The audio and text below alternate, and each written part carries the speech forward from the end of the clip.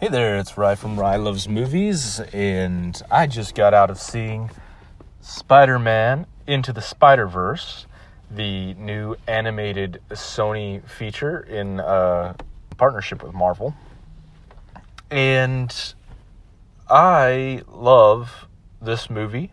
I have heard a lot of snippets of conversations of film critics that I follow talking about how good this movie is, having seen early viewings of it. And I was able to get tickets to see this film 2 weeks before it comes out next around Christmas time. So I couldn't quite wrap my mind around why the critics were so high on this film. So I had to see it myself. And it is definitely one of the best comic book films of the year. Now, let me distinguish here that if you are a comic fan and you watch animated comic book movies or even just animated comic book TV shows, then this story in this film might not be the best story ever. Okay, now, live action, if we were to get a live action film that had the sequences and things in this animated film that it does, if we could do that in live action, it would blow people's minds out of their heads.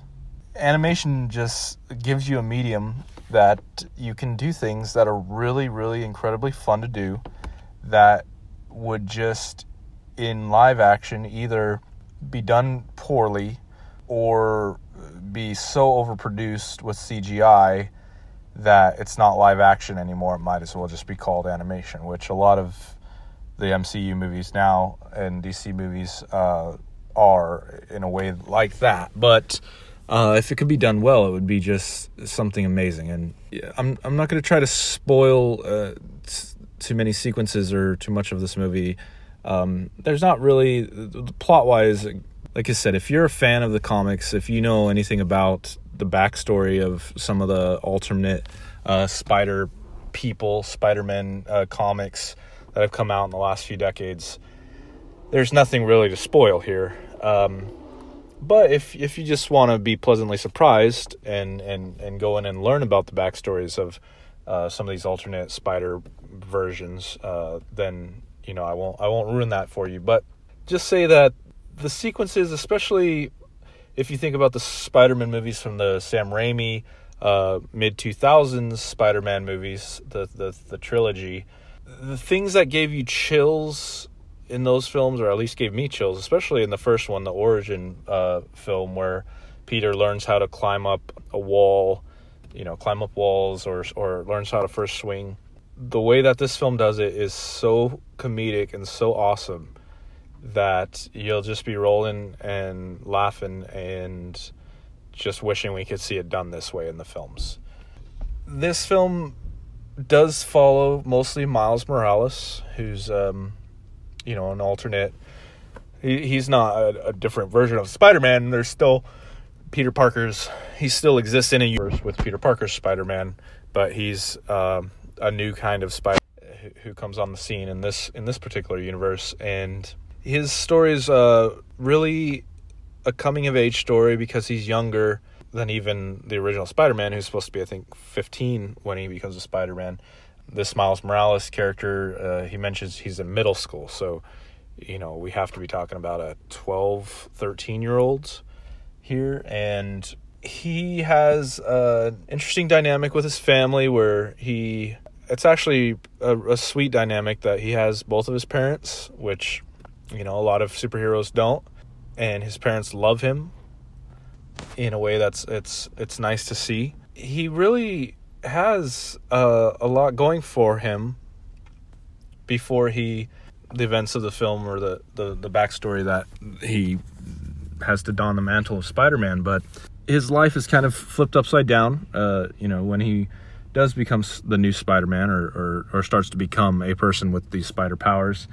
and it leads him into a confrontation, or it leads him into the middle of a confrontation in which the events of the film are set off, where he must now don the mantle of Spider-Man, and he begins to meet other characters from the different alternate universes of Spider-Man who have come into his universe through the events of the story. So I'll just say who the characters are, because it's not a spoiler. It's been in all the marketing material, or I'll list a few of them. Maybe there's a surprise in there or two, but we have a Peter Parker from a universe where Peter has been Spider-Man for about 25 years, and he's nearing middle age. He's put on a few pounds. He's a little bit grizzled. He's had some rough and tumble things in his life up to this point, where he's a little bit down on his luck.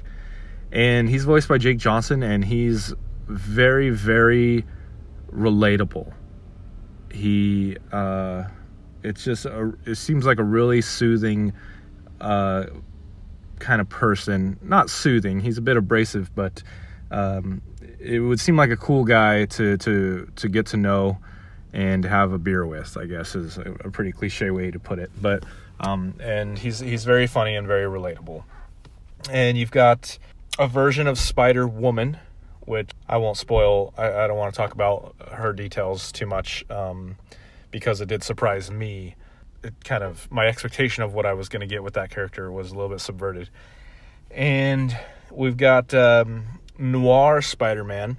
His backstory is he's basically Peter Parker from the 1930s, and he's like set in a black and white noir kind of detective type of universe. That's voiced by Nick Cage, which I didn't know going into the film, and from the first couple of sentences I was just like, that's Nick Cage. This is awesome.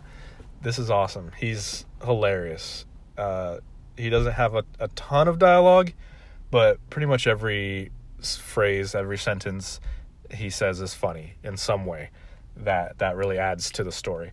You've got John Mulaney voicing Spider-Ham, which is actually a character that goes back to the 80s as a parody Spider-Man character, and he's basically Porky Pig dressed up like Spider-Man, and they actually kind of make some funny references to that fact regarding the legality of his character. But John Mulaney, if you know him, if you've watched any of his comedy, or if you know him from SNL, he's a very, very funny guy, and his voice is just perfect for this character. And there's a lot of jokes to be mined from his character, and a lot of memorable things that he says. And one of the other characters is it's a bizarre character to try to explain. I had to look it up of what was going on here. It's a girl who is not really a spider person per se, but she has like a psychic link with a robot that's basically a Spider-Man robot mech.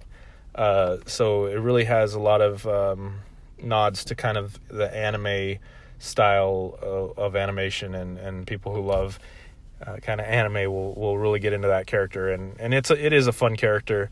I just didn't know much about her, and it's a really far stretch, but it fits perfectly with this idea of, if other universes were gonna kind of collide, that you're gonna get some bizarre things going on, and this character does exist in the Spider-Man comics through the Spider-Verse series in the last decade, but there's just not a lot about this character, and so the movie kind of creates a lot of her character. I think that people will not have seen much of this character before at all. The highlights, the reasons that this is going to be really fun and just really popular, is the action is just out of this world. The cinematography or the animation style of the film is something we have not seen much of. I can't think of anything that looks quite like this. It's kind of a style of cell shading that, you know, maybe you see in newer video games, or that we've seen in video games, like kind of along the Legend of Zelda games, like Breath of the Wild, that cell shading style, but the lines are more comic style, and the background constantly has the inking dots of like a comic book page is constantly on the screen in a very, you know, subtle kind of way, where you don't really recognize it's all there unless you want to focus on it and go, wow, like this entire film is just covered in tiny black ink dots. And this allows for some really great just splashes of color throughout the whole film. The sequence kind of towards the climax, there's just colors everywhere.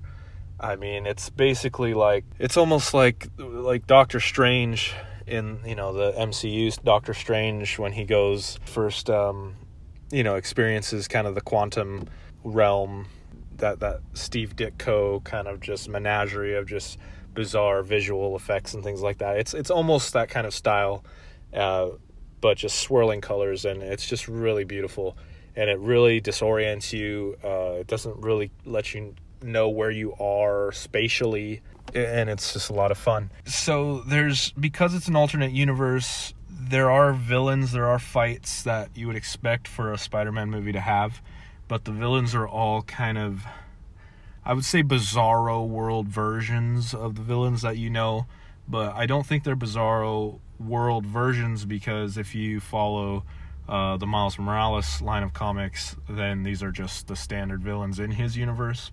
So they're bizarro versions of what, you know, our standard Peter Parker that we know would fight, and they're really great. There's some really interesting twists, some interesting takes, some kind of mutations and modifications on the villains that we know that really makes them stand out. When you get all of the different alternate versions fighting together, the Spider-Man versions fighting the villains, it's just chaos and insanity and fun.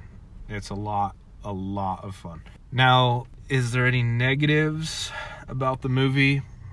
I don't think so. I can't. It's not a plot that's gonna really make you say, wow, I've never seen that plot before. They even kind of put a hat on it in the film, where one of the Spider-Men says, yeah, this is, there's some dialogue about how complicated, you know, this part of the villain scheme is, and that Spider-Man just says, this isn't really that complicated, I've seen this a million times before. They're going to say, you know, the password next, and then they're going to say you have 24 hours to do this, blah, blah, blah, and then that happens. And so, you know, it's not going to blow you away script-wise if you're a fan of the comics. It has not, the style of this movie has not been done in a live-action comic book film up to this point. The complexity, the amount of characters that are being put on the screen, and it doesn't suffer from the kind of Spider-Man 3 problem of too many villains, where you have, you know, Venom and Goblin and Sandman and any number of villains at once, because the villains in this film are really, they're not trying to give them a backstory. They're not trying to make the villains interesting in the sense of their character development, which is what most people complain about in comic book movies now is, oh, this, you know, ranking the villains. Who's the top villain? You know, Thanos, he's such a great villain because his backstory, and you can relate to him, and you know, his reasoning for what he does makes sense. This movie is not trying to do that. It's saying, here are the Spider-Man villains. They're bad for bad sake. In fact, there's one villain in particular in this movie that does have a character arc, but or at least is developed in a way that you say, oh, that's kind of an interesting twist there, but it doesn't mean anything. The arc, actually, that's not fair. It is meaningful. It is in the context of the story, but you're not going to look back and go, oh, that was such a developed villain. You're just not. The villains are bad because they're bad, And the only thing that you're going to get out of this film is just how cool they are in action, and how awesome it is to see these comic book pages, these wild, chaotic fights from the comics come to life on the screen in a way that's engaging, fun to follow along with, and just puts a smile on your face to see the action play out. So that would be a negative for me, is just the development of the villains, even though it's not trying to develop them at all. So if you can knock it for that, go for it. I don't have much else without just talking spoilers about this movie, other than to say I'm really glad that Miles Morales has essentially a full feature film. I think he's a really cool character. I hope Sony is using this opportunity to lay some groundwork to bring a live action Miles Morales, because I think that the MCU needs that diversity, and it needs some bigger vision of what's possible to kind of break out of the rut of using the same origin stories and the same characters over and over. Let's build this world. Let's open it up. Let's take the history. Let's take the tradition of the Spider-Man comics, and let's start to open it, full throttle. Let's get these new characters in here. Let's make some new live-action films with these diverse characters, these new angles, these new universes. I'm all for it. So I highly recommend this film. I want everyone to go see it, to enjoy it. I want it to make a lot of money so we get more like this. Take your family. It's super family-friendly. It's good for all ages, young and old. Enjoy this movie. We'll talk to you next time. Thanks for listening.